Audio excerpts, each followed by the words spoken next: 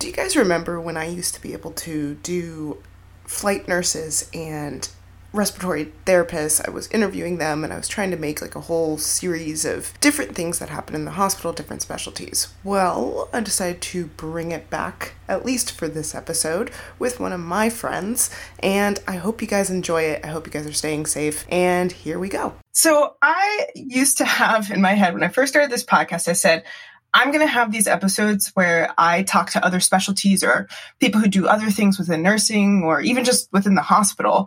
And I kind of strayed away from that in terms of straying away from my own podcast since COVID happened. But I put the seed, I guess, out to my guest today a few years ago.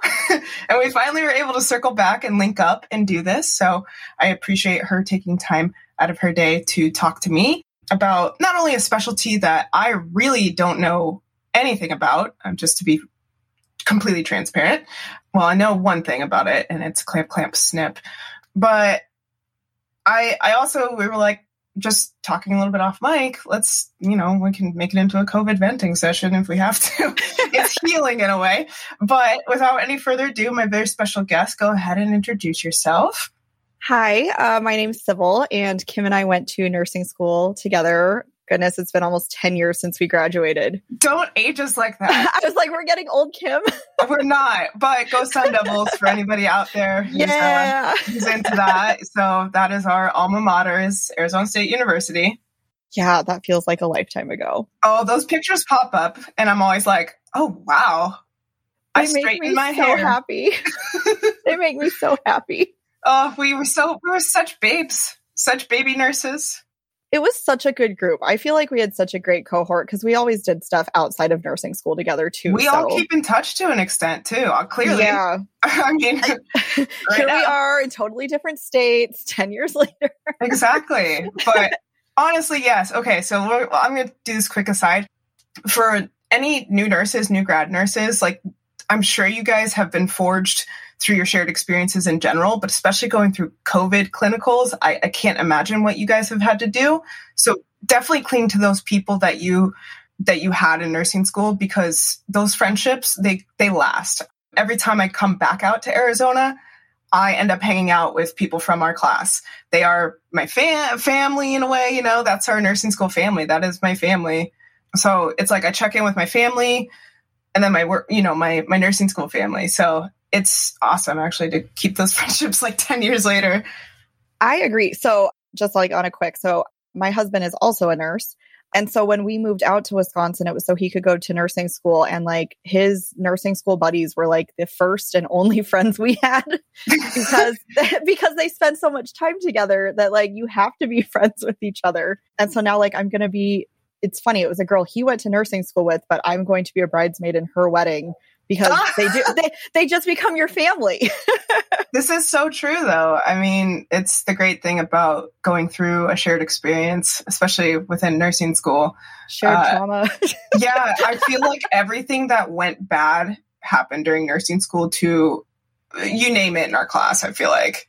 But we all were there for each other, which was awesome. But yes, so Sybil and I went to nursing school together. We graduated the same class, all that good stuff.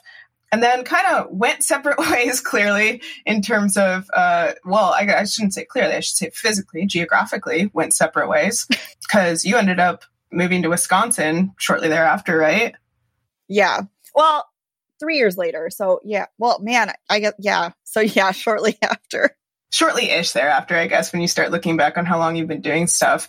But whereas I gravitated towards the ER, Sybil is in a world I don't know about, the world of L&D. And I figured I'd grab a definition for the people who listen to this, who I know I have a few people who are international, so I know it's probably called something different in different places, but we're talking about labor and delivery nurses. It's easier just to call you guys L&D. And on the one definition I got, this is literally like a job description, so you'll have to tell me how accurate it is. So L&D nurses provide care and support for women before, during, and after the delivery of the baby. They are responsible for making sure that the medical as well as emotional needs of the patient are adequately met throughout the entire birthing process. I would agree with that. Where I will add on though, so it was a big world for me when I started moving out to the or Midwest rather. So a lot of hospitals out here in Wisconsin are what we call LDRPs. So that stands for labor, delivery, recovery, and postpartum.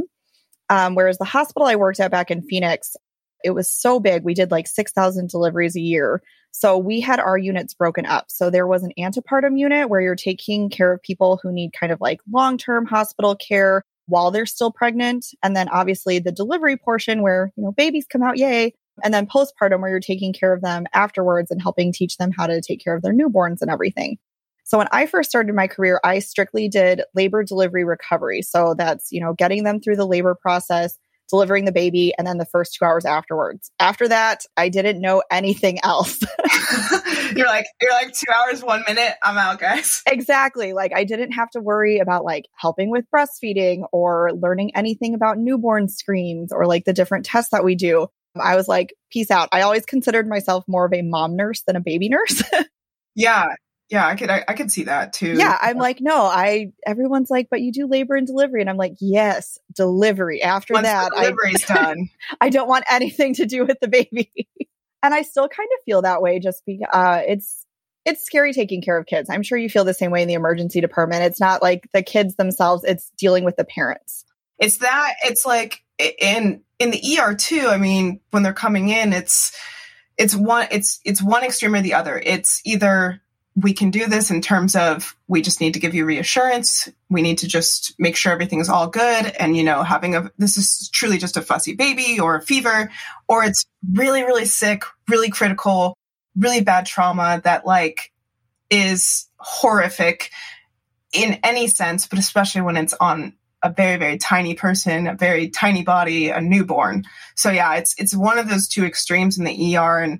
And I am glad that, I don't see it frequently or constantly because of just sometimes where I end up in certain regions or the hospitals I work at, but I can't do what you do.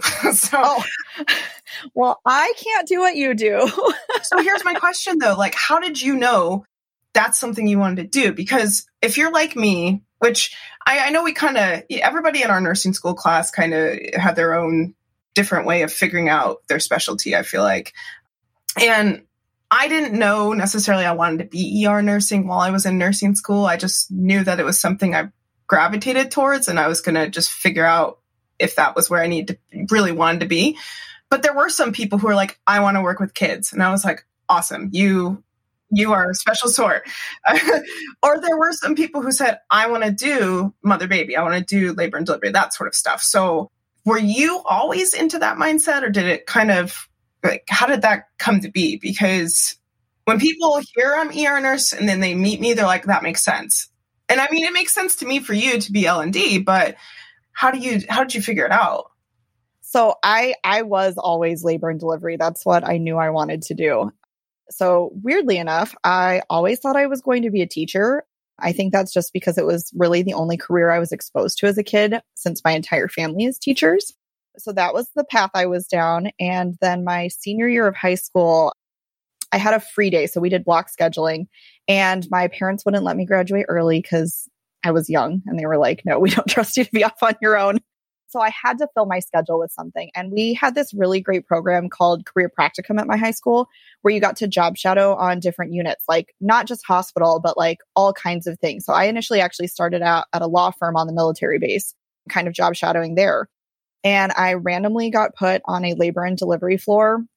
And the first day I was there, I got to see a C-section with twins be done. And like my whole career trajectory changed that day, because I was like, this is what I need to do.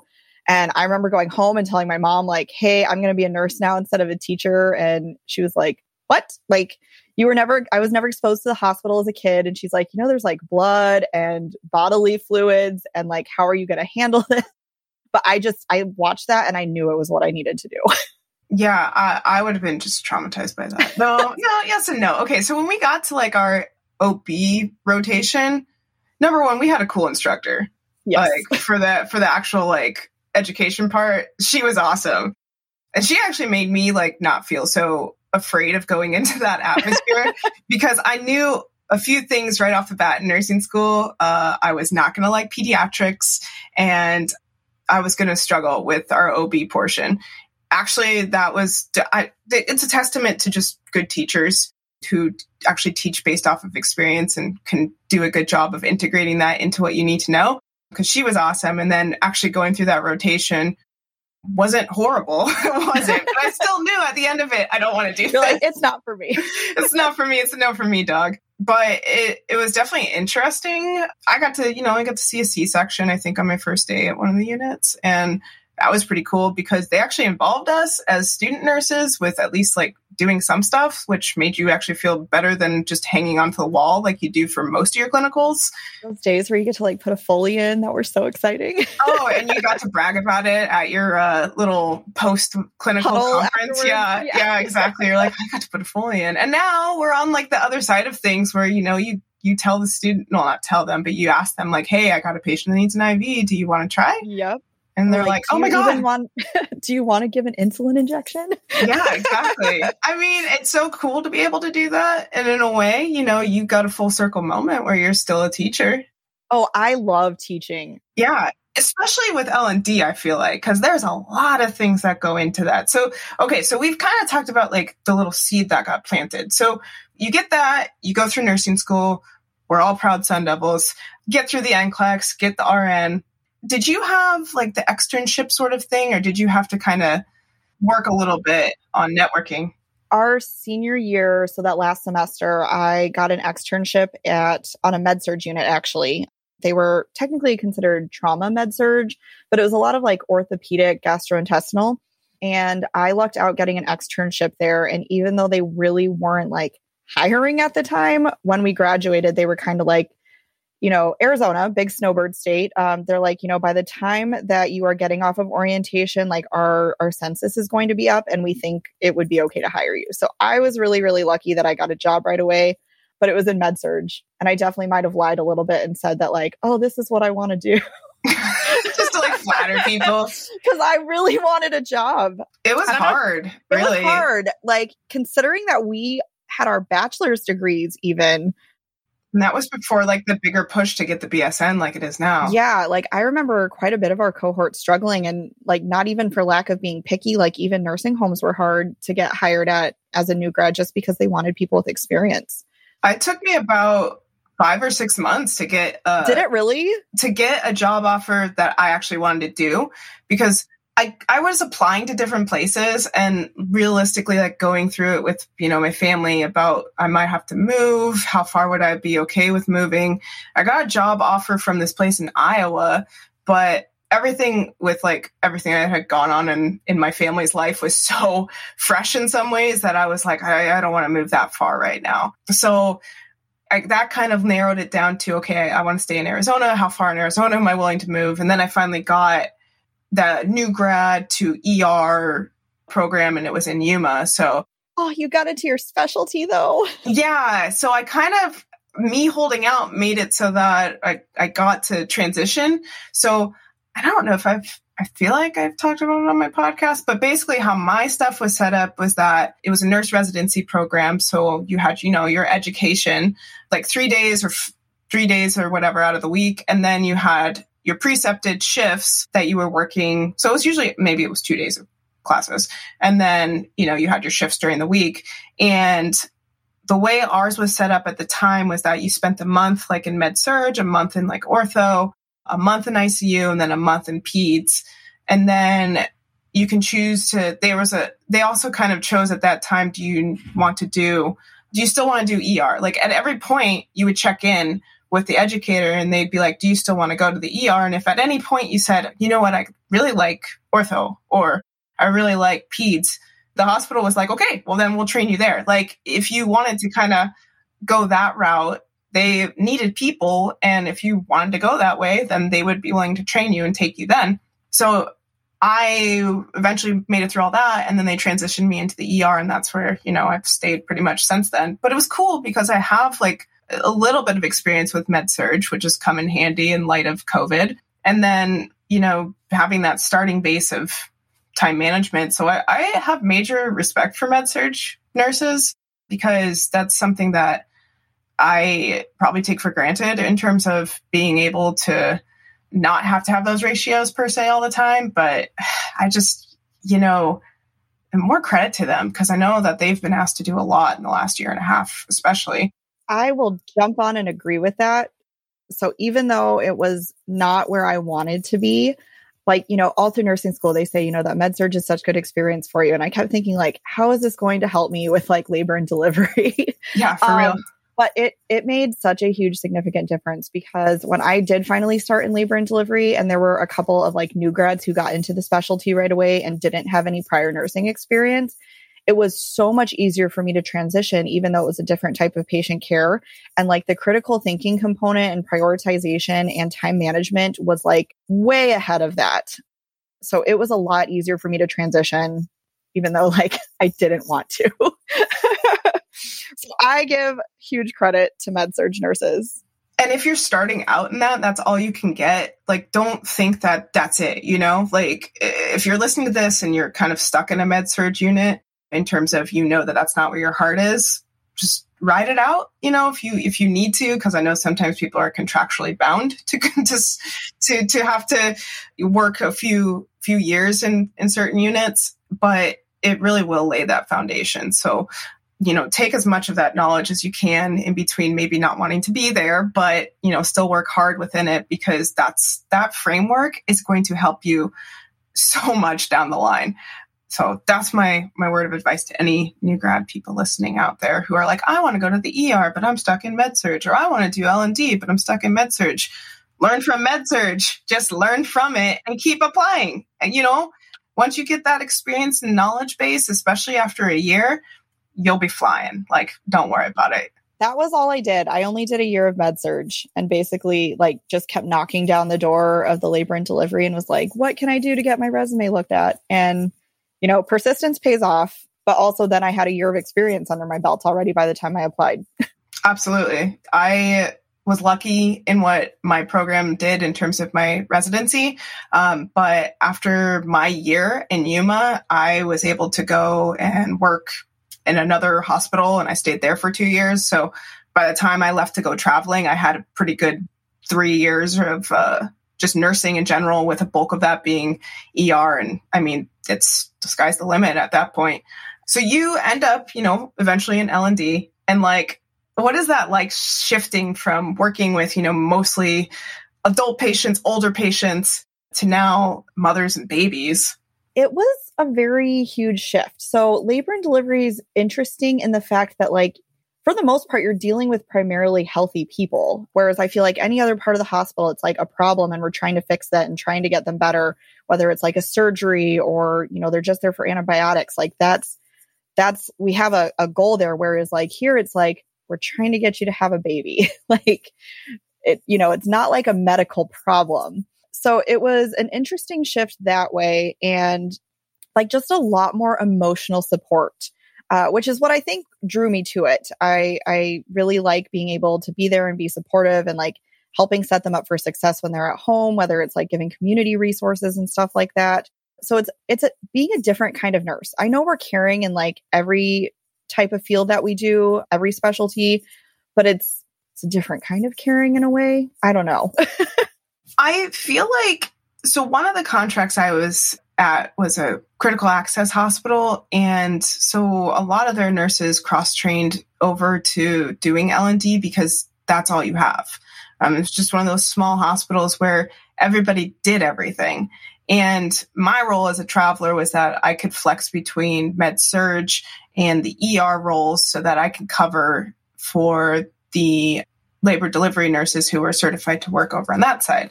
And so I really didn't go there, but, if I needed to, obviously I would help out as long as somebody told me what to do.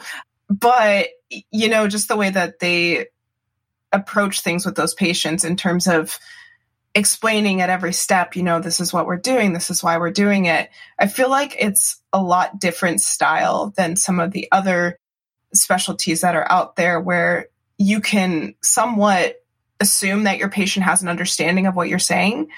But with L&D, it's kind of like, all right, this might be a whole new world for a new mom. So everything you're doing, you can't just assume that they know or that they read or they saw, something before coming in, that the reason why we're doing this is because of this. And I feel like you probably get to know your patients a lot better, because for some of them, you're there for a while in terms of watching the monitors. And that part, I remember some of the people who were coming in and were in, active labor and everything, you sat on them for a while. So if you were their nurse, it was 12 hours of getting to know somebody and really, really getting to know them and kind of seeing their family dynamic and seeing, their support person or whatever, and how they're going to maybe be able to function in this new role. So I only saw like the surface level of it. So I imagine you've seen a lot of things, and in terms of like, I don't know. I don't necessarily know where I'm going with this. No, I get what you're saying. It's actually like, it is interesting because all of that, like actually getting to know your patient and their story and like what support system is actually all kind of part of your assessment tool too. But it's like in a sneaky way of like, hey, I'm just getting to know you. But you do get to know them on a really personal level. And I think in some ways, I probably share more about my personal life than like the average nurse would with a regular patient. But it acts as a source of comfort for them because they're coming to us at a very like vulnerable time in their lives. We're seeing everything, we're hearing everything, everything's laid out for us. And that's like really intimidating, especially for first time moms. They have so much anxiety going in, like, oh my goodness, like my birth plan. Just kidding. I mean, there's that, but like even like weird stuff, like most people, I know like being in the ER too, like I am not fazed by body parts anymore. And I have to like remind myself that most people are a little bit more modest than I maybe am now. It's the worst, just real quick, as a single nurse to, I don't know, before COVID, going out on dates and stuff. And I would just freely talk about bowel movements. And yeah, I mean, that's how I gauge a conversation anyways. If you can't hang with that, then this isn't going to go anywhere. But I mean, it's stuff like that, you're just like, it's just a body. Like my husband becoming a nurse was the greatest thing for our marriage. I'm like, oh, we can talk about pooping now. And I don't have to like keep it quiet. Right. Or you could just be like, listen, this looks weird. And like completely like, look at my boob or something like that. I've had a lot of pictures in my inbox from a lot of my friends who are non-medical, and I don't care. Like, honestly, I'm just like, it's a body. Like, send me a picture. What are you worried about? And they're like, are you sure? I'm like, yes. Like, I don't care. Yes, I know we're friends, but at the same time, like, you're my friend. That's why I'm like, you can send it. It's okay.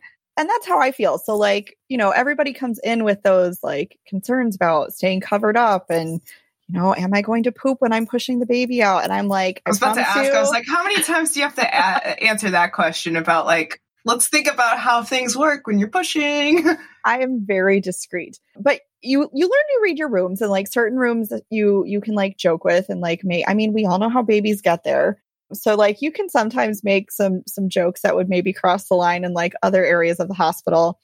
But I always tell them, I'm like, if you have that fear at all of like, of wondering if you're going to poop, I'm like, let go of it now, because it's going to make you push so much longer.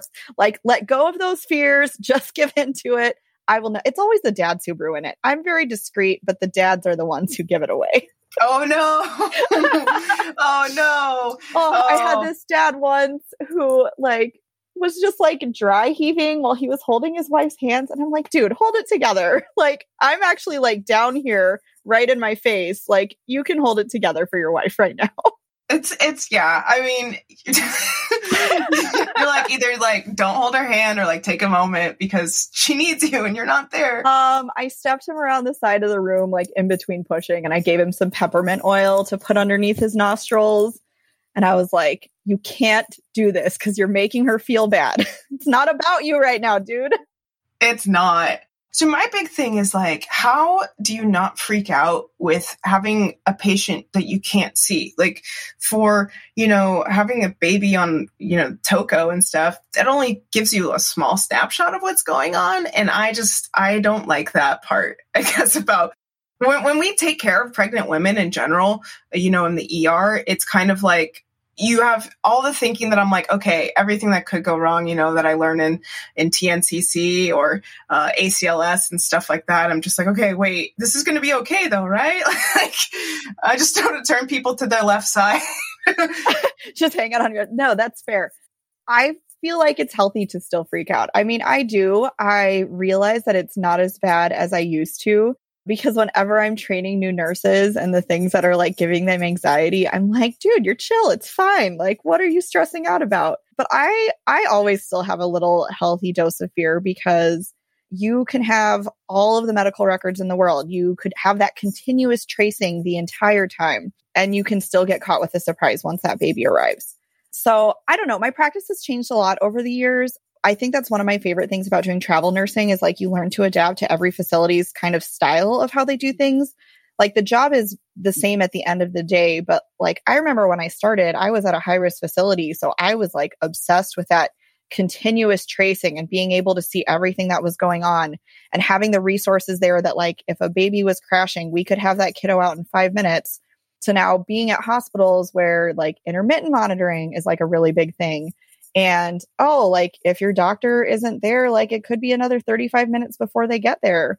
So I don't know. I always still have a healthy dose of fear because you're dealing with somebody's tiny human and that oftentimes means more to them than their own lives do.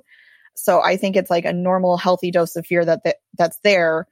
But you just learn to kind of like keep your composure in front of other people instead of letting it be read on your face. I'm sure it's very similar in the emergency department. You're like, it's bad, but I can't let you know it's bad because then it's going to get worse. Exactly. When you have, and now getting used to having visitors back in the room, when you have people that the monitors are going off and they're saying, is this okay? Like what's going on? And even if something is going on, you have to kind of do the whole, we're giving the medicine, we're giving fluids, just like explaining like, this is why we're doing this and being totally even keeled. Meanwhile, inside you're like, if you don't respond to this, then I got to do other stuff. So, you're like 3 steps ahead in your head and getting in touch with, your provider and everything. That's also so that was interesting working critical access, which, if you guys didn't catch that, Sybil's also a travel nurse with L&D. So if you have travel nurse questions, you can email me and I'll ask her. It's all good. Them to me. Yeah. Yeah, it's all good. But working at that critical access hospital with those nurses, I swear to you that some of these nurses, and I'm pretty sure it has happened, have like delivered, like helped with facilitating the delivery before the doctor even has a chance to show up. Oh, I've done that plenty of times. It's my nightmare. I don't want to catch a baby. This is the ER nightmare. This is literally my nightmare, is being caught out in a parking lot, assisting a woman to a wheelchair, and then having to literally catch them. And my voice, Sarah, doesn't work out there. And I'm just like, hello. My dream is like the day I get to deliver a baby in Target. I'm like waiting for the day to put those skills to use. We have very different dreams of nightmares going on here in this podcast right now. I'm just like, I know what I would want, what to do, but it's just so, to me, I don't see it enough that I'd be like, hang on, that part of my brain needs to be activated real quick.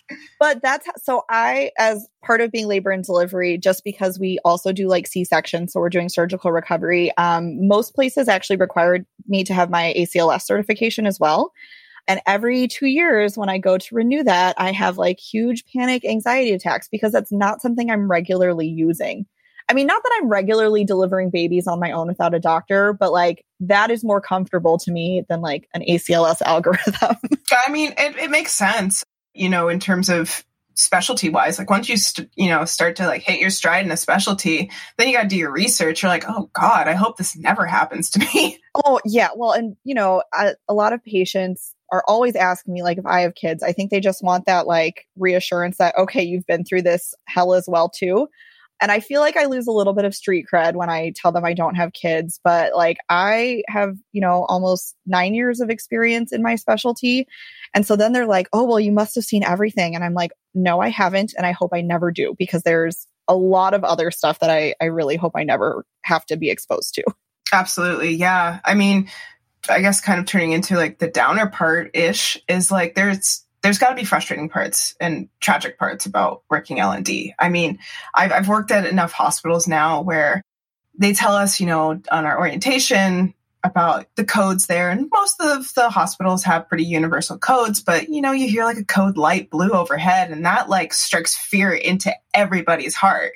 And I mean, for people who don't know, some places their code blues generally means that, it's an adult that's had some sort of event where their heart stopped or they stopped breathing, whatever, and they need help with that. But some places they call it a code light blue when there's an assist that's needed more so in the land of labor and delivery. And it usually indicates that there's probably something wrong going on with the newborn. And literally, like I've never seen people move faster to get to that room, to that unit, than when that's called overhead. So I mean, I don't know how you deal with those situations and kind of like still work the rest of your shift. I know it's bad enough in the ER when we're working codes and we don't resuscitate. We have to call, a time of death, and there's still 9 more hours of your shift left. So that's hard enough. I can't imagine the worst case scenario for me in my head, and then still having to like continue to work and be present for people. That's for sure, I think, one of the hardest things. Like, I always tell people that I work in a department that is primarily a happy place. Like, more days, way more days than not. Like, I work in a very, very happy place. But we do have the hard stuff. Like, maybe it's not even always like losing a baby, which obviously is horrifically tragic to deal with anywhere. I mean, I know you guys even deal with like the earlier losses a lot of times, like in the emergency department, and like at any stage of a pregnancy, like it's awful. But even other things, like unexpected things, like we thought everything was going great and now my baby's admitted to the NICU, or my baby had to get transferred to another hospital. We thought everything was fine and there's some sort of birth defect going on. It's really weird because you have to have that compassion and be grieving along with them at the same time, but then also trying to make things better. And then you might have to go into another room and be like completely happy, just like excited that they just had a baby. I don't think it's like acting, because it's truly how I'm feeling for like each of those different couples at the time, but I almost feel like it's acting in a sense because I have to put on like a different face depending on which room I'm going into. So it's like a weird juggle of emotions. I think in some ways I'm fortunate by not having children, because I know for my coworkers that do have children, taking care of those patients, it hits them a lot harder. And it obviously like still is devastating to me. But I think in some ways, like I have no idea what it's like to even imagine that kind of loss, because I don't have children. Whereas I think when you do, like you imagine like what would it be like if your child wasn't there with you? And I don't know how people do that. Like I said, I think in some ways I'm lucky by not knowing what that's like, but it's still definitely hard. I have taken care of a lot of wonderful patients over the years, but the unfortunate thing is it's the really sad ones. Those are the people that are going to stay with me for the rest of my life. Those are the ones that I still think about. I still think about their babies' names. Whereas like happy, normal delivery, like they might see me out at the store and I'm like, I can't really remember you, because it's unfortunately only the bad things that really stick with you.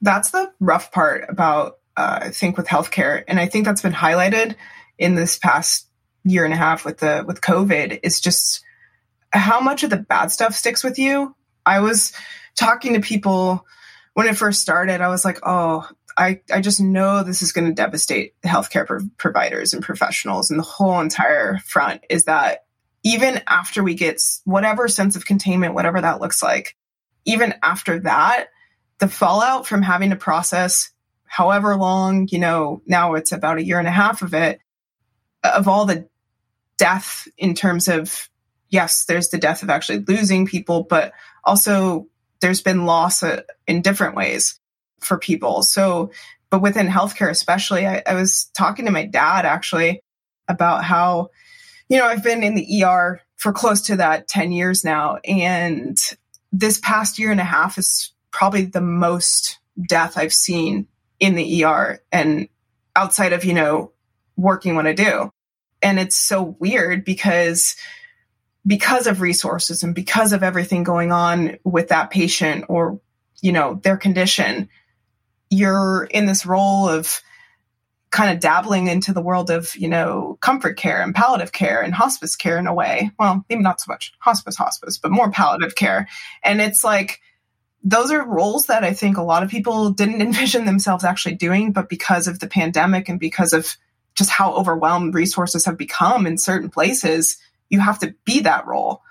And it's been interesting because it's just like, I look back on it and I'm just, well, not looking back, but I'm just like thinking, I'm just like, man, this past year is like, I have definitely seen more people pass away, but they're at least, comfort care or palliative, or, we're doing a lot of stuff to help to alleviate as much as we can. But it's just like, it's definitely trippy already. And then it's like, oh, wait, we're still in it.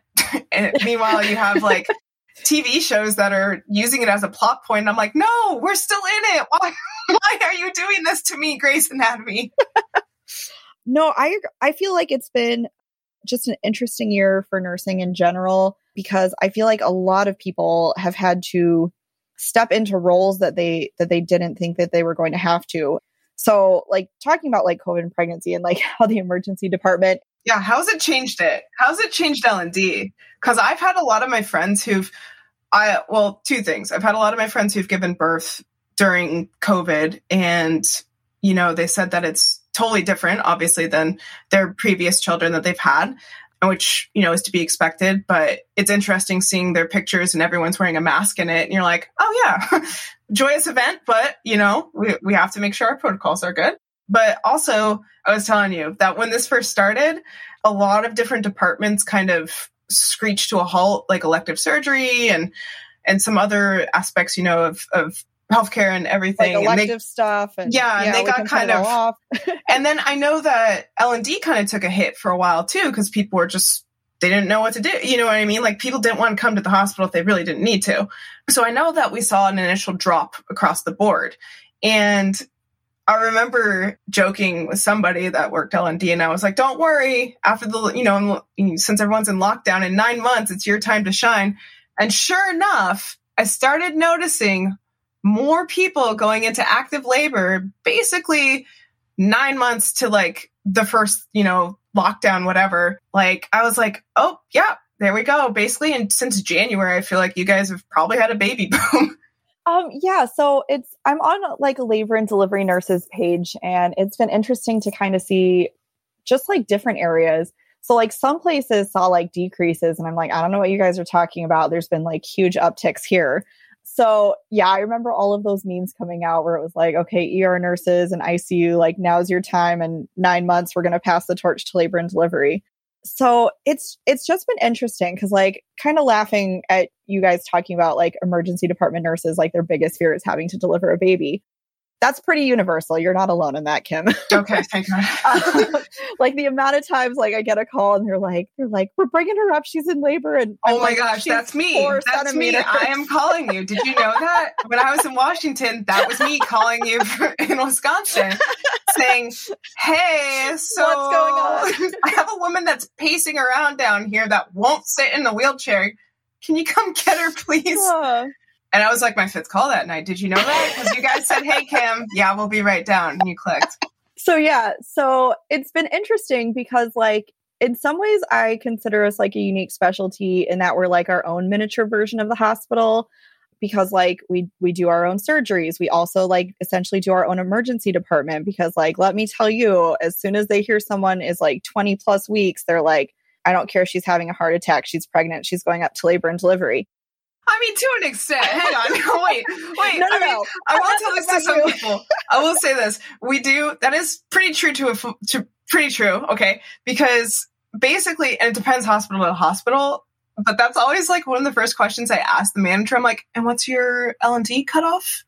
Oh, 20 weeks? Okay, good. And then sure enough, you get that patient and you're like, how far along are you? And they're like 21 weeks. And you're like, oh, you're going to have to get cleared by L&D first before we could see you. Like I cut my hand. You're like, yeah, sorry. Gotta get cleared by them. No, not to that extent, but no. I mean, sometimes it is though. Like some of them come in at like 32 weeks or something. And you're like, you're here for nausea, vomiting. Do you really need us or do you want to go to them? Like, yeah. And I mean, when you get pregnant patients who are in car accidents, sometimes we'll call you guys and be like, can you bring the monitors down here? Because then we can at least like still do what we need to do for mom. And then we could check on babe. Yeah, that's just me making a joke. Trust me, I love my ER people because again, I mean, it is true. Like if they're at 19 weeks, you're like, how many days? You're like, 6 days. It's about midnight. If you come and you check in like 14 minutes, we can send you to L&D. Every once in a while, we'll get like just a vague, I'm not for sure, but like she says around 20 weeks. And then we like date her out and we're like, 18, like not exactly. Or how about the ones where they come into us and they're like, my back hurts. And you're like, is there any possibility you might be pregnant? And they go, no. And then 2 hours later, they calling you guys going, hey, so we have a woman in active labor right now. She didn't know she was pregnant until our doctor put a little bit of a ultrasound on her and found a heartbeat. So we're thinking this is a you guy thing. We're going to send her up. Is that all good? Those are always really impressive to me. Oh, yeah. I always thought that did not happen. And then when I started working in the ER and that happened for the first time, I went, yeah. It's those people that for, there's a whole mountain of reasons why. But I mean, it's just always like blows my mind whenever I have to call L&D and be like, hey, so this patient looks like they're maybe full term. So they're in active labor. Nope, I have nothing in terms of anything else. We just told her she's pregnant. And you're like, yeah, it's one of those ones. Sorry, guys. I always laugh when people like get stressed out about like a baby that delivers in like the parking lot. I'm like, sweet, like my job's done already. Like now I just like take care of you. We're good. Baby's good. All good. Yeah, no heart tones to chart. Those are the flyby deliveries are the greatest thing for us. I mean, that would be a lot of safe paperwork that you have to just be like, oh, they already came with their kid. The baby's out already. We just got to do the screening.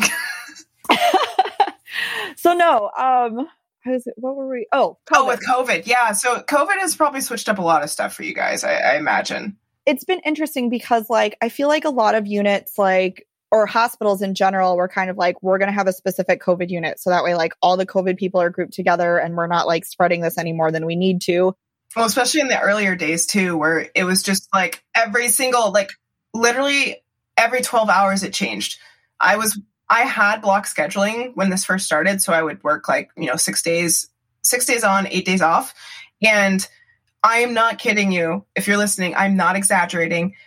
Every 12 hours in terms of from when I went home and then came back 12 hours later, completely different protocol. There were new protocols. Yep. Completely different. And one time during our shift, our charge nurse sprints in and is like, take those masks off, use these ones, take those off, use these ones. And we're just like, gosh. Okay, like, all right, I guess, whatever, like, that's whatever we got to do. Yeah, it's a lot of us going, all right. And I mean, yeah, so those first early months and so, and like all the ways that especially rural hospitals had to build their own units and use like different tents and everything to separate.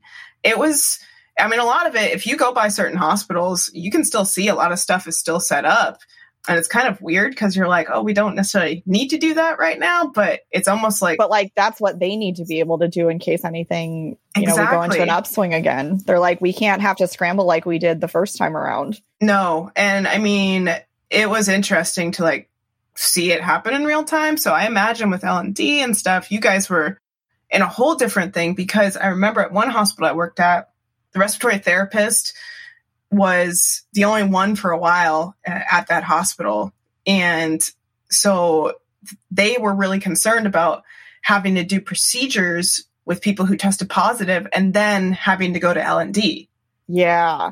So it was like this whole thing about the safety of the one RT that was actually there because of just a few different things at the hospital. They ended up only having one RT coverage for like a few weeks.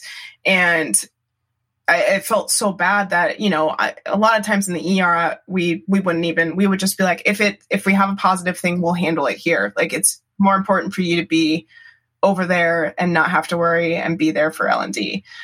But yeah, it was crazy because you're just like, these are the things that people didn't think about until they had to think about it. Like, who do we allow in the room? How do we screen this?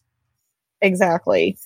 So take me through it. Well, and that was the weird thing is it's like, we can't just send a positive COVID pregnant mom to a COVID unit because it's like, they won't be able to deliver the baby, which is what we need to do. Oh yeah. How do you deal with that? So we were essentially doing all the same precautions, like the PAPRs, the N95s, the gown, the gloves, all of the things. And it was really interesting because like we were still trying to put them in negative pressure rooms, but like realistically, again, obstetrics is primarily healthy people. Like, you're not dealing people with active tuberculosis or things like that. So like, we just didn't have units with these rooms equipped. So we had a lot of like weird back and forth where, you know, we do testing and, oh my goodness, she's asymptomatically positive. And then we'd have to move her. But it's like, but then we're like taking her through the halls and she's already been there for a while too sometimes. Exactly. And that's what we ran into in the ER, is that we didn't have enough rooms at some points for people that triggered a potential positive or whatever. And it was just like, we literally don't have enough rooms for these people. Or you hear about their symptoms after you've already been in the room for whatever amount of time and they've been not in a negative pressure room. Yeah, it was pandemonium. Well, and the weird thing is so many of our moms really, truly were asymptomatically positive. I feel like for the few that were symptomatic, and then that became like an odd thing, actually needed kind of like ICU care. So then ICU nurses were having to step up and like so I remember different times where I would be down during my shift with a mom who was really sick, and it would be the ICU who was there taking care of mom, and I was there strictly for monitoring baby and like letting us know, like, are we still good, or do we really need to deliver this baby right now? So it was just it's still a really weird time, because again, like we can't just send them to a different unit because we have to get them through the delivery. And then there was a lot of, you know, babies obviously have weaker immune systems. And it was like, do we let these babies stay with their moms that are COVID positive? Are any of those antibodies transferring through the placenta? Do we need to transfer them? Do we need to isolate them? And then, you know, how do we isolate these babies and make sure we're not like taking care of them around other babies? Because a lot of units typically have like a central nursery area where we kind of do newborn testing. So even if it's not necessarily like a NICU or anything like that, we would still have a nursery area to be doing these tests and procedures. And it was like, oh, we can't be bringing babies in from COVID positive rooms to the same area where we're doing these things with, you know, babies that haven't been exposed. So it's been a really weird time. And like in general, with a lot of stuff, there's a lot of things we don't know in regards to like kids and newborns, because who wants to test things on kids and newborns? I mean, I know we did. I was going to say, I had to do I've had to fish for boogers for COVID swabs on a few kiddos. And I think the youngest I've had was a 2-month-old. Oh, I don't mean that kind of testing. I meant like in general, like there's so many things that we don't know. Are they like safe for breastfeeding? Because it's like, well, I'm not going to like test this medication and see if it, you know, gives my kid a deformity. So in general, with so much of this stuff, it's like, well, I'm not going to let my baby be the first one to like test this out kind of stuff. Oh no, we definitely stuck COVID swabs on babies' noses. Isn't that horrible? It's horrible. It's terrible. Oh my gosh. It's so bad. You know, I saw somebody posted maybe a couple weeks ago about how they were seeing more really critically sick, like ICU pregnant patients recently in their area.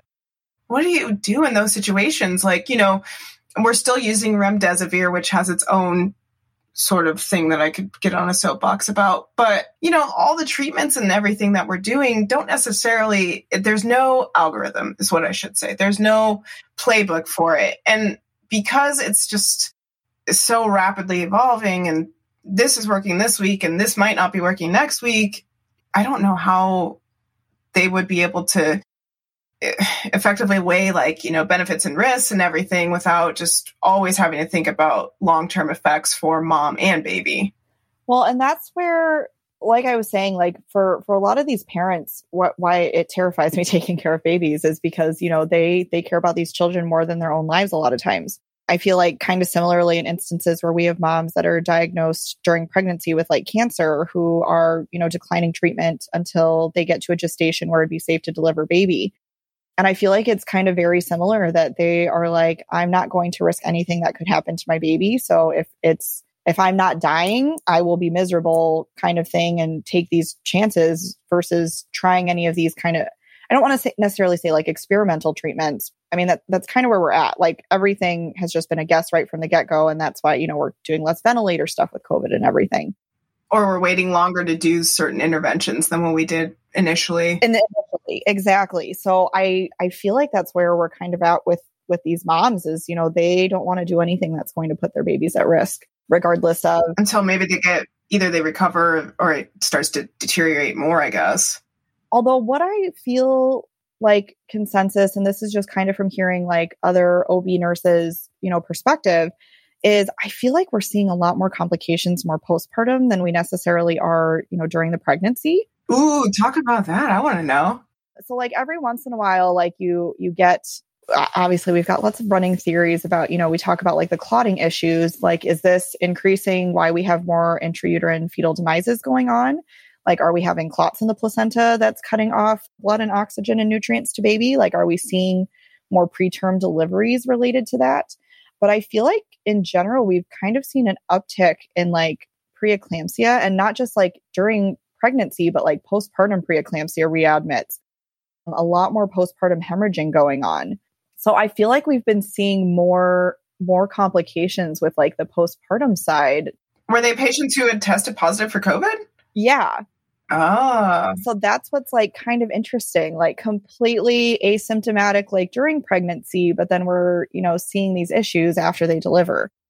Which is kind of similar to sort of, when we see stuff in the ER with people who've recovered and then they come in and now they have like a PE going on or DVTs and everything. And it's, after they've quote unquote recovered. So absolutely there's a whole side with pregnancy. Yeah. It makes sense. If you had it early on, maybe in the pregnancy and now you've recovered, quote unquote, right? To have those complications. Yeah, you must be seeing some stuff that is just like, huh. I think it's like, is it causation, correlation? Like, what is science going to say about this 10 years from now? So it's been interesting for sure. Now, I know that there have been the controversy with the vaccines coming out too, and whether or not they were safe for pregnant women. Yeah. And don't take a stance if obviously I'm not going to force you to be like, do this and that. Anybody who follows me on Twitter knows where I stand with things. And, I'm a big proponent. Most of us are in healthcare. You get a few dum-dums that are anti-vax that slip through the cracks. But most of us pro-science, pro-vaccines. But a lot of us also, it is your choice at the end of the day as a person to get vaccinated or not. And I understand if you're pregnant, how, like you said, you are concerned about what are the long-term effects beyond yourself and, more so for your baby. So I get how there's hesitancy with right now, getting vaccinated. And I do find it interesting because I'm still, friends with a lot of OBGYNs that I've worked with over, the course of my career. And it's interesting the stance that certain OBGYNs will take in areas like Arizona, where COVID was like obviously really, really bad. Whereas to some of these smaller hospitals in the Midwest where like it hasn't been as bad. So it's interesting hearing different perspectives from medical professionals, what their opinion is. I'm always a big believer in like, do the research. I 100% understand like the hesitancy, but I'm like, we don't know the long-term effects of COVID. And are we starting to see it a year out from some of these people who've like COVID long, like people who have recovered? Long COVID is now a term that people are talking about, like long COVID symptoms or long COVID, whatever. And it's just like, so there's so much more, like you said, there's so much more that we don't know about COVID. And then there's so much more that, everyone's like, but you don't know about vaccines. Well, when they first rolled out the polio vaccine, they didn't know what would happen then either. So, I've always felt that way. Like, I was stoked when I got my email telling me that I could get my COVID vaccine. I was like, heck yeah, it was the best Christmas present. Like, it seriously was. I got my first dose on the 23rd. I was stoked. And everyone was like, you're okay with just being a guinea pig? And I'm like, heck yeah, I am. Cause I'm like, can you imagine how much scarier it must have been when they were rolling out the polio vaccine? And there was so much less we knew about science back then. I'm like, those people were pioneers, and I am happy to be a pioneer if like, obviously I'm not like trying to sign up to die or anything, but like, no, but at the same time, we're trusting the science. But if I do, and people learn from this, like I'm down for that. Yeah. In the event that, something catastrophic happened, at least, learn from it, right? Dear God, I hope so. But And I think again too, because like I'm like, I don't have kids. Like if something happens to me, like I'm not really leaving. It's still sad. It's sad anytime anybody dies. So like I understand more people's hesitancy when they're like, okay, like I've got kids. Like what happens if something happens to me? Or like what happens if something happens to them? But like for me, I'm like, this is a no-brainer. Like where do I sign up? And I mean, we both have, families that are at risk. And my justification also is that at that point, I had been constantly exposed to COVID for over a year, which means that I could never safely see my family unless I knew I could have a safeguard in place for me. So it was a no-brainer. I was like, the only way I could safely see my family is to get vaccinated for me. Parents are getting older. I wasn't ready to be like, nope, not going to see you and like risk you dying before I ever see you again. Like, and it's just, it was a no-brainer. And I mean, if somebody's out there listening and they're like, well, these are two people who, blah, blah, microchip, fine. you can have that opinion. That's fine. I'm totally fine with being microchipped. They've already got my face on my phone. Listen, I keep having animal encounters ever since I've been vaccinated. So maybe I have a superpower. So I'm just saying, maybe you get vaccinated, you end up finding a horse on a hill randomly. It's a whole thing. But like I said, I get the hesitancy more so from the pregnant perspective than I do maybe some other populations that are more hesitant. I totally understand it with pregnancy and why, a lot of women have had very in-depth conversations with their OBGYNs before considering it. So to those people, that's exactly what you should be doing. You should be talking to the people you trust. Talk to your provider, read the research. And that's what I did. So my sister has had 4 losses and is currently pregnant with her 5th. She trusts my opinion a lot. She asked me all of her OB related questions. Obviously, this is the first pregnancy since, COVID. And she's like, I don't know what to do. And I was like, I cannot give you that answer. That's 100% not my place to do that. I can send you some articles to read, but that's something for you and your husband to discuss together and talk to your provider. I'm like, I'm going to be in a catch-22 where, if you have another loss and you got it, is it because of that? Or if you have another loss and you didn't get it, is it because of that? And I was like, that's a position I can't be in as your sister. Yeah, absolutely. And I mean, a lot of people turn to healthcare providers right now as, a way of deciphering what's real from what's not. And I'm totally fine with that role because that's basically what happens when you start working in healthcare is you become that person within your family and group of friends. But in this role with COVID, I've kind of also told people, I said, look, I'm learning just at the same speed as you are about a lot of this stuff. So I'm trying to do my best and go to the people that I trust to help me out with figuring out stuff. So if I'm doing that in my own way to understand it, then absolutely you should read the articles and do the same sort of stuff. But, COVID is crazy. I sometimes think to myself in terms of what are going to be the lasting things for healthcare that is impacted. I know, with the AIDS pandemic, when that happened, people really didn't always use gloves when doing procedures in terms of IVs and stuff. So I wonder what's going to be the shift across healthcare. And I think surgical masks are going to be something we all have to get used to. I was just talking to my coworker about this the other day. I was like, I'm pretty sure masks are now going to just be standard PPE for us. Yep.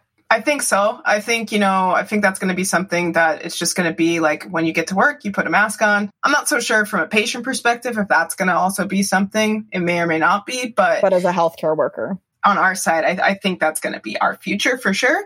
I don't think we'll be needing necessarily the riot gear face shields as much, although they are pretty intense what some people get. I just have goggles, guys. The face shields hurt my head too much. They hurt my forehead. I am a goggle and masker as well. Yeah, I can't do the face shields. I try and then I'll look down to try and look for something and it bounces back up and it's just ridiculous. But yeah, I think that'll be definitely something that switches up with healthcare. I know a lot of people have left the bedside. I don't know if you've seen a mass exodus in terms of people in your realm, but I've seen a lot of people leave the bedside or go back to school to start doing stuff for healthcare policy I don't know if COVID is the direct catalyst for it, but I'm sure it's one of the reasons why they want to go back to school. But I have been seeing more people either leave their specialty or just completely drop out of bedside nursing. I was going to say, I feel like the burnout was really real with last year in general, but also just I saw a lot of nurses leaving the bedside because of fear. Again, which is understandable. I mean, COVID is a beast, and I don't think it was, I never expected to be living through a pandemic in my lifetime. Well, and then there was also the side too that I saw a lot of people having to go per diem because suddenly they lost childcare in terms of having to become teachers or work from home or something, with everything that happened then, it was like they could no longer work full-time hours and also have to do more and more things on the home front. So I definitely saw people having to drop to per diem or, a PRN sort of role. And then eventually some of them have had to actually leave. Hence why, a few of the reasons why travel nursing kind of started to boom is because, well, partly because of that. There was a need. There was such a big need. Yeah. And there still is. I mean, honestly, a lot of people are saying, oh, the COVID rates are drying up, which, yeah, that's going to go up and down. And that's how it's going to be from here on out. There's going to be surges in different spots and everything associated with that will probably bring travel nurses in. But for the most part, it's going to be like that. It's just going to be like that, as they say. But it's interesting how fast things have changed and how fast we've all had to adapt to it. And you talked about burnout. So I guess we can lead into sort of ending it a little bit with what are you doing? Like, what is Sybil doing to take care of herself when she's not at work? Because it is so hard. I think it's harder more than ever for anybody to not talk about COVID, but especially with healthcare providers in the last year, I feel like that's what our whole life's been. That's what our whole life's been. And as I love my family and friends so much in this last year and a half, like they have stepped up in so many big ways, but inevitably, a lot of your conversations somewhat turned into talking about COVID. Not so much anymore because, things are starting to sort of reemerge and, we're getting into... Moving into a different kind of normal now. Exactly. We're getting into like a different landscape in front of us. And that's awesome. But, for the past, I would say year and a half or so, it's just a lot of conversation I've had, even on my days off, somehow involves COVID. Well, and I'm sure too, like family and friends that don't work in healthcare were probably bringing it up and asking like, well, what's going on in the hospitals? Like, how serious do you think we need to be taking this? Because I got a lot of that just, they're looking to quote unquote the experts. And I was like, right now, none of us are experts on this. Yeah, for real. We don't know what's going on. But what did you do? Like, what were your support things? Like, what are the things that, you've had to kind of either change or adapt to in order to be like, okay, how do I connect back to like not work Sybil? I feel very fortunate that at least, so like I was still having adult interaction. So I feel like I did not get hit as hard as like some of those people that were truly like stuck at home for weeks at a time. So like, I'm grateful for my job that deemed me essential, that allowed me to still be having conversations with people and stuff like that, so that I wasn't just like cooped up in my house. But I just started looking for like new I wouldn't even call them hobbies. I just like learned how to teach myself things. I realized like when the shutdown happened that I'm a much more like busybody than I like to think that I am. And so like, I consider myself a pretty lazy person, but when I look at my schedule, I'm like, no, you're pretty busy doing stuff all the time. So it was really weird suddenly having this free time and not really knowing what to do with myself and not being able to go anywhere and do things because like I really enjoy traveling and like being able to go out. So honestly, like learning how to do like home repair stuff was really exciting for me. I got myself some power tools and learned how to use those last year. Step aside, Chip and Joanna Gaines. Here comes Sybil. For real. My husband tried. It was not his jam. So then it had to become my jam because our house was in shambles. It was bad. He had a buddy and he's like, yeah, we're going to do this. And I came home and I was like, what did you guys think you were doing? I mean, I don't think it helped that they were also having beer because that's a staple in Wisconsin. I mean, That and apparently beer cheese soup. I didn't know what the hell beer cheese soup was until last week. I mean, I'm assuming it's beer cheese that you drink. live in Wisconsin. You don't know what it is. Okay, I'm not a real Wisconsinite, Kim. I like football, and that's about it. Out. Called out. What are your thoughts on Aaron Rodgers? Oh, I've got some strong opinions there. You need to be off mic. I'll leave it at, I told my husband, I was like, he's not going to live forever. So if he's going to be a diva right now, maybe it's time we move on. And that's all. And that's that on that for everybody wondering. But I mean, I loved him dearly, but he's being a little Brett Favre right now. I don't know, man. Maybe it's that Wisconsin landscape. Who knows? Maybe. Why don't you get Jordan Rodgers? Just grab him from JoJo. Oh, they're so cute together, though. I'm just glad they're still together. I have a funny story about that. I knew how that season ended before because all of the Packer wives were talking about it at preseason practice. Oh my gosh. I heard the tea while I was watching preseason practice. My only connection with that is that JoJo's brother, that I guess wasn't there during the hometown. Okay. Was a resident at one of the hospitals I worked at.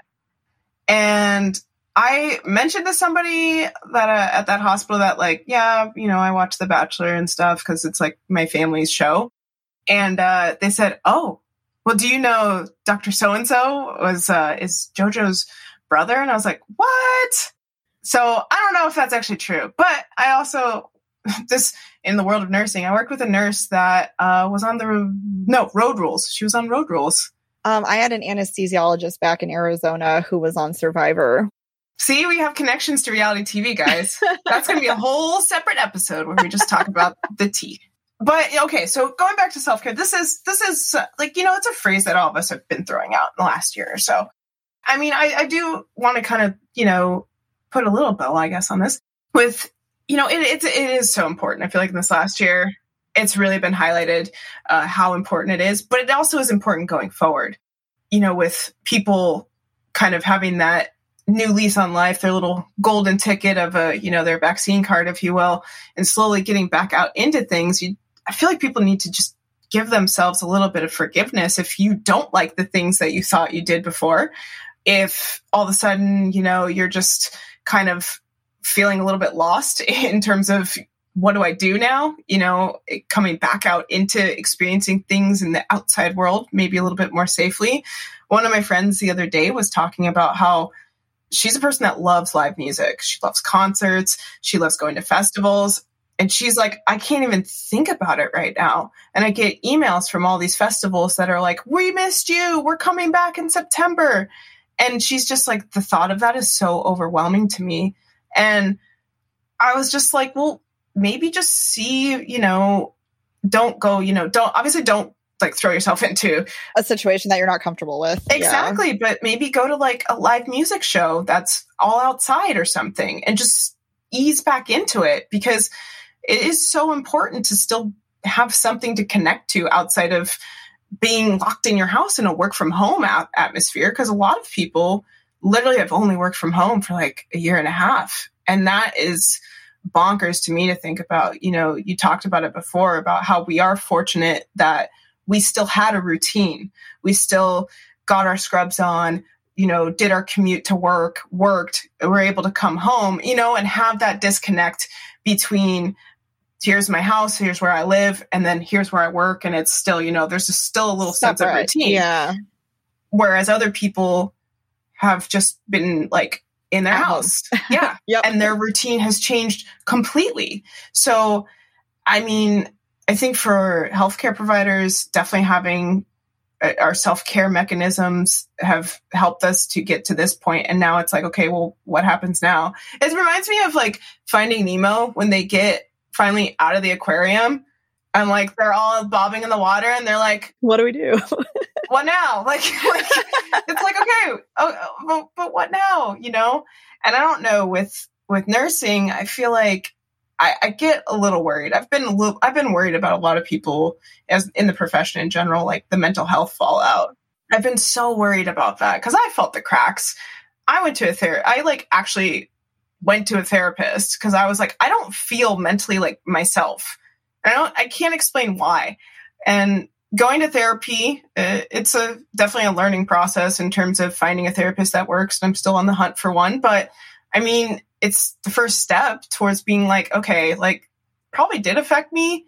And there's probably other stuff that's being drudged up through this. So maybe it's time that I actually talk to somebody about it. So, you know, why don't I go down that route? And I feel like a lot of people have probably thought about it. I know for nurses, you get EAP, but I have a whole thing against that. I, on my soapbox, employee assistance programs are awesome in theory. Not in actuality. I feel like there's like something behind the scenes that makes it not so great. So that's my own personal hang up about EAP, but it's something I probably should work through. But it is true, you know, we need to have something in place. You gotta like disconnect from this. I agree. Like I talked to a lot of friends. So I had a lot of friends who did end up working from home and stuff like that, or, you know, were just losing jobs because, you know, small businesses closing down and stuff like that. And I'm a big believer in therapy. I think it is always important to be able to like bounce what's going off in your head on someone else and not just being left to try and counsel yourself. Because that's the thing. You only get one perspective when you're doing that. It's a pretty one-sided conversation. It's a pretty one-sided conversation. So I was encouraging them to do that because I had a lot of friends who were dealing with like anxiety and depression and mental health issues. And I was like, this year has been rough for people who have had stability still going on. I'm just like you were saying, I'm like, I didn't feel like myself last year. I know last year was rough on my marriage. And I'm like, so even for people who have like good coping mechanisms in place, for people who don't have history of anxiety and depression, last year was incredibly rough. So when you already have a history of that, like, why did you think it wasn't going to be affected? I'm like, people who had all kinds of more normalcy last year were still severely affected by it. So I was like, you should get help for that. Like, it's completely normal to be feeling this way. There's nothing wrong with it. There's veteran nurses I've worked with who I've seen the cracks, you know, that would call me at 1 a.m. because I'm up, you're up, let's talk. And sometimes it was about COVID and sometimes it wasn't. And that was okay. And it's still okay. I still sometimes get those messages from people, and it's always going to be fine. If I'm up and you're up, let's talk. But it's the people that, you know, that I worry about, because it's like they think that they have to be so strong. And it's like, it's okay to say that you're not doing okay. It's totally okay to be like, and it doesn't have to be because of COVID. It's this whole stress of this last year or so has just made everybody on edge in some way, shape, or form. And you can link it back to just being in that state. And you don't necessarily have to have a direct interaction with having like something happen because of COVID specifically, but it turned the world upside down. Exactly. The whole entire year and a half or so has just been a chaos. It's been constantly in flux. There's been no routine for anybody. And you can't necessarily assume that you're going to be okay living in a constant state of uncertainty. Like, that's not going to happen. I was telling somebody, I was like, it's like you're treading water in the middle of a tsunami. Like, you're going to go underneath a few times. Yeah. And you have to be willing to be like, when you see help or if help is like being offered to you, to like reach out and like hold on to it. And I think that's what I feel like hopefully people are starting to do. I mean, I've seen a lot more people that said they're taking breaks. You know, they're going on like a week or two or even a few months. Some people have been like, I can't work bedside right now. And they've just been like, I need to take a break. And they do. And it's like, yeah, because your investment in yourself is going to go longer than working at a job that's constantly like making you feel this way. Like, you got to recharge. And if you're in a position where you can take that time off and be paid for it, awesome. But sometimes you just got to take the break and you just got to be like, you know what? Money comes and goes, but I need to be here. So if you need to do it, do it. But to really super end it, can you tell us about why you're famous, Sybil? So this was initially why Kim and I were going to talk 3 years ago. Stop it. And then we're both nurses, so life happens. So no, a couple years back, I was working at a smaller hospital, which, funny story, I'm actually back at that hospital right now. Oh, your fam. Yeah, so it's kind of great to be back with them again. And this story went kind of national, so it's okay for me to share the bits and information. But I had a patient. Yeah, if you still have the link, like I'll put it in the show notes. I mean, I have lots of different links of where it went like international. I mean, they were in People for this, I think, right? Well, I wasn't. They said it was a doctor, but they corrected it to nurses. I'm like, don't get me wrong. Our physicians are phenomenal and I love my OBGYNs, but like give credit to nurses where it's due because we do a lot of work. There's a little bit MacGyvering going on with some of the stuff you come up with. It wasn't. So this was the other reason why I had some issue. And I was like, oh, this is where, be careful about listening to what the media tells you sometimes. I am not an inventor. I wish I could take credit for this, but no, there are Somebody showed you? Yes. No, I have worked with phenomenal lactation nurses over the years. So to make a quick story, long story. No, make it as long as you need to. So a couple years back, I was at a small hospital and I had a pregnant patient who came in with elevated blood pressures. And anytime we have that, we worry for preeclampsia. So we had done lab work on her that all came back normal. But because her blood pressures were higher and she was already fairly dilated, they just decided to augment her labor to try and get her to deliver. Because a lot of times if we're leaning towards preeclampsia, typically we say the cure is delivery. So she had some high blood pressures. We ended up getting an epidural, which a lot of times will cause the blood pressure to get lower. So the physician we had held off on giving any IV medications for her blood pressure just to see if they would go down with the use of the epidural. And they did for a brief time, but then they still kind of persisted in kind of mid-range. So we gave her some labetalol, and then she went really rapidly from 5 centimeters to 9 centimeters. So we went ahead and we're looking at those blood pressures again, and they were really high. And the doctor's like, it could be just because she's transitioning. The epidural's not working that great. Let's just try and get her delivered. So I went in the room to start some Pitocin on her. And Pitocin is a synthetic version of the hormone that your body's normally producing to give contractions. So we will titrate that to try and give either like stronger or more frequent contractions to reduce the time to delivery. And right as I was getting it started, my patient was like, my hand feels weird. And then she just started seizing. So yeah, I was, I've taken care of a lot of preeclamptic patients. This was my very first seizure. And of course it happened at a little tiny hospital where we don't have as many resources around. So, we called the rapid response just so we'd have more people in there and everything, and waited. It was probably like a good 2-3 minute seizure that she had. It was pretty lengthy. It was like totally grand mal seizure. So then the doctor checked her again and she was only 9 centimeters. And she's like, this is her first baby. Even if we get to 10 centimeters, like what is pushing going to do to her blood pressures? And if she's already seized once, that moves you into the eclamptic category. So that's what, knocks preeclampsia into eclampsia is when you're actually having those seizures. That much I remember. Yeah. Yep. So we decided to go for a primary C-section. And so we started some magnesium beforehand to help reduce that seizure threshold. And it ended up being a really good call because even when we moved to the operating room and, we were going pretty quickly, she had another seizure as soon as we moved her over to the operating table. So the plan, regardless, because like I said, smaller hospital, was that they were going to move her to the ICU after she delivered, just because now she'd had 2 seizures and they wanted her to potentially be on some medications that we just wouldn't typically be doing in labor and delivery. And it was their first baby and they had a birth plan of, wanting to do that skin to skin right away, which is so beneficial for newborns. And they had really wanted to do breastfeeding. So baby was born and she was doing pretty great, actually. She was having a little bit of tachypnea, which isn't super, super uncommon right after baby's born. And so that's why we like that skin to skin, because a lot of times it'll help kind of just regulate their breathing, their temperature, their heart rate, and everything like that. So dad was down for doing that. So, mom was getting worked on. I had brought baby back to the nursery to be with dad and start doing that skin to skin right away. And then anytime that we have concerns, like for the baby and stuff like that, a lot of times we'll do a blood sugar just to kind of check to see if there's something going on. And her blood sugar was running a little bit on the lower side. So we wanted to get some nutrition in her. And, typically I would have no problem like just latching a baby onto mom and holding them in place there, or like hand expressing mom and getting that colostrum. But my patient wasn't exactly stable enough at the time for me to feel comfortable doing that. Like I couldn't leave the baby alone.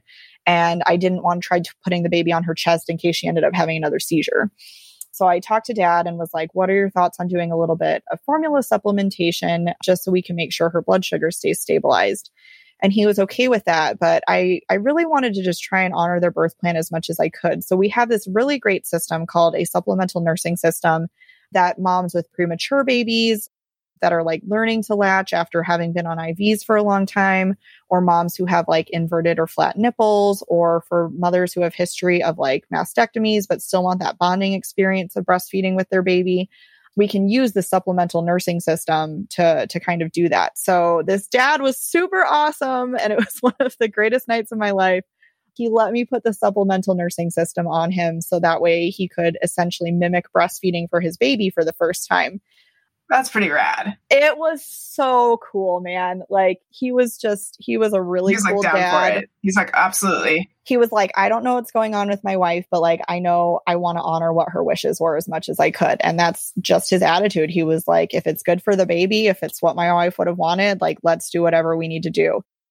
So they're super great family. Like I still love them to death. We're still friends and everything. So yeah, so a lot of people kind of gave me flack and they're like, you could have just, did a finger feed, or you didn't have to use like the nipple shield and all of that stuff. Or why couldn't you have just done a bottle if you're doing formula anyways? And I'm like, the importance of this is that a nipple shield is a much softer nipple than what we would have on a bottle. And that positioning helps baby get used to that positioning for breastfeeding for when she eventually transferred to mom and was able to try and start learning how to nurse. So like there were a lot of benefits to it besides, other than just knocking the fact that, well, you were giving her formula anyways. So is that the flack that you got? I got a lot I feel bad. So the poor dad got a lot more flack. There was a whole bunch of like emasculation stuff going on around the internet.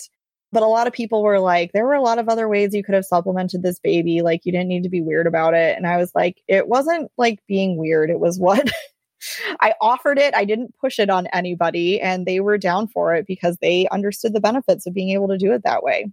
So there's like, okay, so the thing was that like you do this, and then how does it get from just like something you do to making international news?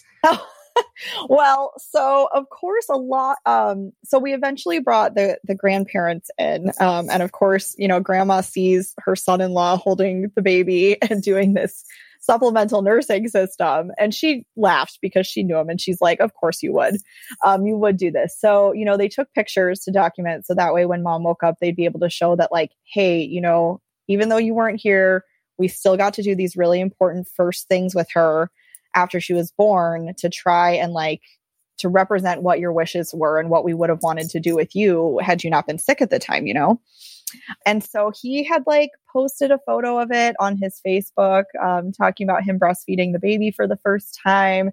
And it blew up. Like it got shared so many times across Facebook and then started getting picked up by like a whole bunch of different news outlets.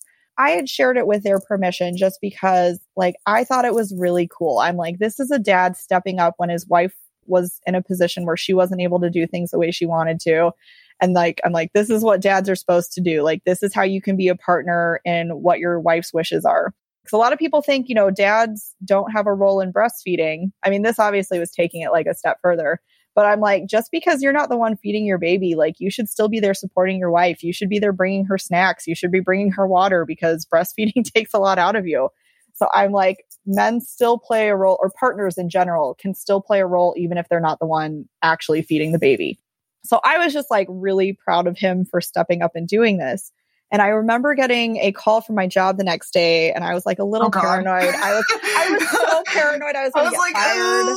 I was like, oh, I just totally crossed like HIPAA lines, even though like I have explicitly from them that it was fine to share and everything. But I was like, oh, I just crossed some boundaries here. But the local news station, like our version of, I think it's ABC, it was WBay TV here in Green Bay. They wanted to do a story on it. And they were like, can you come up tomorrow for an interview? Oh my gosh, that throws you for a loop. You're like, I thought I was fired, but now I'm going to be interviewed. I'm like, this is why I work night shifts so that I don't ever have to see management. And now they're calling me at home. No, my management's is phenomenal there. But I was really nervous. I'm like, yeah, this might have crossed the line a little bit. But no, so I came up the next day and the news station interviewed the family and I. And then it kind of got picked up by that's why I'm thinking it's ABC. So like it was local here, but then a whole bunch of other like ABC networks like throughout. Cause I had, people from Arizona that were like sending me a picture. They were like, Sybil, I saw you on the news today. And my friends down in Louisiana, like they were sending it to me. And then, the family and I stayed in touch and they were like getting interviewed by places in Australia. I had a news station in England ask me about and I'm like, I promise you, like, this is something that has existed. That's where I was like, I did not make this up.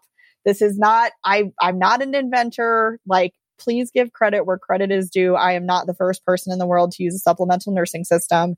I give credit to all of the wonderful lactation nurses that like taught me this was a thing I could even do with patients when babies didn't want to like nurse or anything. So no, the technology has been there. I just got to kind of like use it in a creative and unique situation. You gave it a spotlight. Which is great though. I was like really excited. I had a couple adoptive moms who like messaged me on Facebook that were asking like where they could get this stuff because they're like, I'm going to be adopting a baby and like I've had a mastectomy before, but I'd still really like to get that like bonding experience because it really is. It's truly so much bonding. It's more than just like a nutrition aspect for babies. So it was just like really great that, maybe some places hadn't heard of these things or like, didn't offer these things. And it gives moms, that are coming into the hospital, like, is this something that we can try and like see if this works for me? Instead of, having to kind of like, I don't want to say give up on their dreams, but like meet some barriers in trying to accomplish their breastfeeding goals and stuff like that. So it was just really awesome to like have more information going out about it. You're like, and now I could clear the air like a few years later. Yes. Oh my gosh. Like, no, I never told them that I invented this. Like, I still get a little cringy when I watch that interview because they're like using a device that the nurse invented. And I was like, I did not invent this. Like, take that back. I sound like a jerk. Listen, we won't post it then. We won't. Maybe. I don't know. I'll send it to you. It's really cool. It's really story. Cool that that the dad was so on board with it. It's awesome too to hear that you guys, still stay in touch. That's awesome too. That's something that I don't get to see too often per se, working emergency. Although I have read a few places somewhere that they're trying to reunite some people with their healthcare nurses that teams. Took care of them. Yeah, like during like traumatic stuff. So that's pretty cool. I think that's an awesome part in healthcare, especially now that, there's more social media. It goes both ways where sometimes you get patients that become a little bit too infatuated with nurses and gets into some criminal territory. And then it goes the other way too, where you can have these awesome relationships between your patients who sometimes become more than that in terms of becoming a friend or, something to that effect. And that's awesome too. So that's so cool. I'm glad that I remember reading it and I was like, oh, I got to have her on the podcast. And, I just didn't want to, put you under pressure then. We'll wait 3 years. Bring it back up. No, it was just really cool. And like, obviously I feel really honored that it was like me and everything but like my bigger thing with that is I'm like, this just shows like what we do as nurses really can truly make a difference for people. I don't know about you, but I know like more often than not, like patients remember their doctors and stuff and not always their nurses, but like we really can make such a huge impact because we really are there at the bedside with the patient, doing things with them. So I just really liked like the spotlight and recognition that nurses could have with that. I'm like, I didn't need my name out there or anything, but like, just know your nurses really are trying to do things for you and they're trying to listen to you. Right. And, trying to be your voice in terms of being an intermediate sometimes between doctors and providers and what's going on. Sybil, is there anything you want to say or promote? I just want to say thank you for having me on here. It's a super big honor and it's been great getting to catch up a little bit. It is. It's an honor my ass. No, it is. I don't know. We went to nursing school with a whole bunch of people. I mean, like, it's just really cool that, you're staying in touch with us and like wanting to ask us about our specialties. And I think it's really cool that you want to share the spotlight of nursing. I think that, when I first started this podcast, it was for a few different reasons. But now I think with the pandemic and everything, I'm just like, let me try and like restart this in a different way where you can see maybe or hear nurses just talking to each other, shooting the shit, but also just like, what does nursing do? Like what goes beyond what you see? And I think that has been more highlighted in this last year and a half, just the role of nursing and how I think some people still think of nurses as kind of being silent in the background. And that has totally shifted. There's a reason why, we do what we do and the way that we approach things. And, there's a lot of knowledge behind what nurses do. And there's so many different specialties that I interact with or I hear about that I'm like, that sounds awesome. How, what does that do? Like, the world of interventional radiology, that seems pretty cool. You get to like look at vessels as they're doing stuff. Super cool specialty. Not so happy, though, that one of my friends from a previous contract moved from her ER to IR. What a traitor. That's what people told me, though, when I started also working postpartum. We were like my original L&D unit. That was my first job, and it was just labor delivery. They were like, you're working postpartum and you like it? They're like, that's the betrayal. I was like, I didn't expect to, but I do. But that's because so much teaching goes on. And like I said, I've got that wannabe teacher background. You know what, though, but you do it with nursing, you do it in healthcare. You're teaching people a lot of stuff. Different type of teaching. Different ways, yeah. Yeah, exactly. Still super important. Sybil, you're going to be back. Okay. Do you know that? You're going to be back at some point. To. Like I maybe said, in another 3 years. Oh, maybe after we figure out what's going on with Aaron Rodgers too. There we go. We'll have you on for some hot Football takes. Season. Exactly. No, but this was awesome. Thanks for joining me. I hope anybody who's listening out there, you get a little bit of perspective of the world of labor and delivery. If you've always thought about it and you're like, oh, I wonder what that's about. Maybe this gives you a little insight. And if you're still looking for more insight, but you don't necessarily know where to go, you can email me. My email is peoplearewildpod@gmail.com. And I can go ahead and turn and ask Sybil if you would like. You can also catch Sybil doing awesome things in Wisconsin for the babies and the moms. So if you're in Wisconsin, maybe she'll be your nurse one day. Maybe I don't know. Your nurse. maybe not. Be like, I heard you on a podcast. Are you the same Sybil? It's another cool. one, and they're like, no, that's not me. No, this is awesome. And if you're a Sun Devil listening out there, go Sun Devils. Go Sun Devils. If you're a Wildcat, turn this off. Thank you again, Sybil. Bye.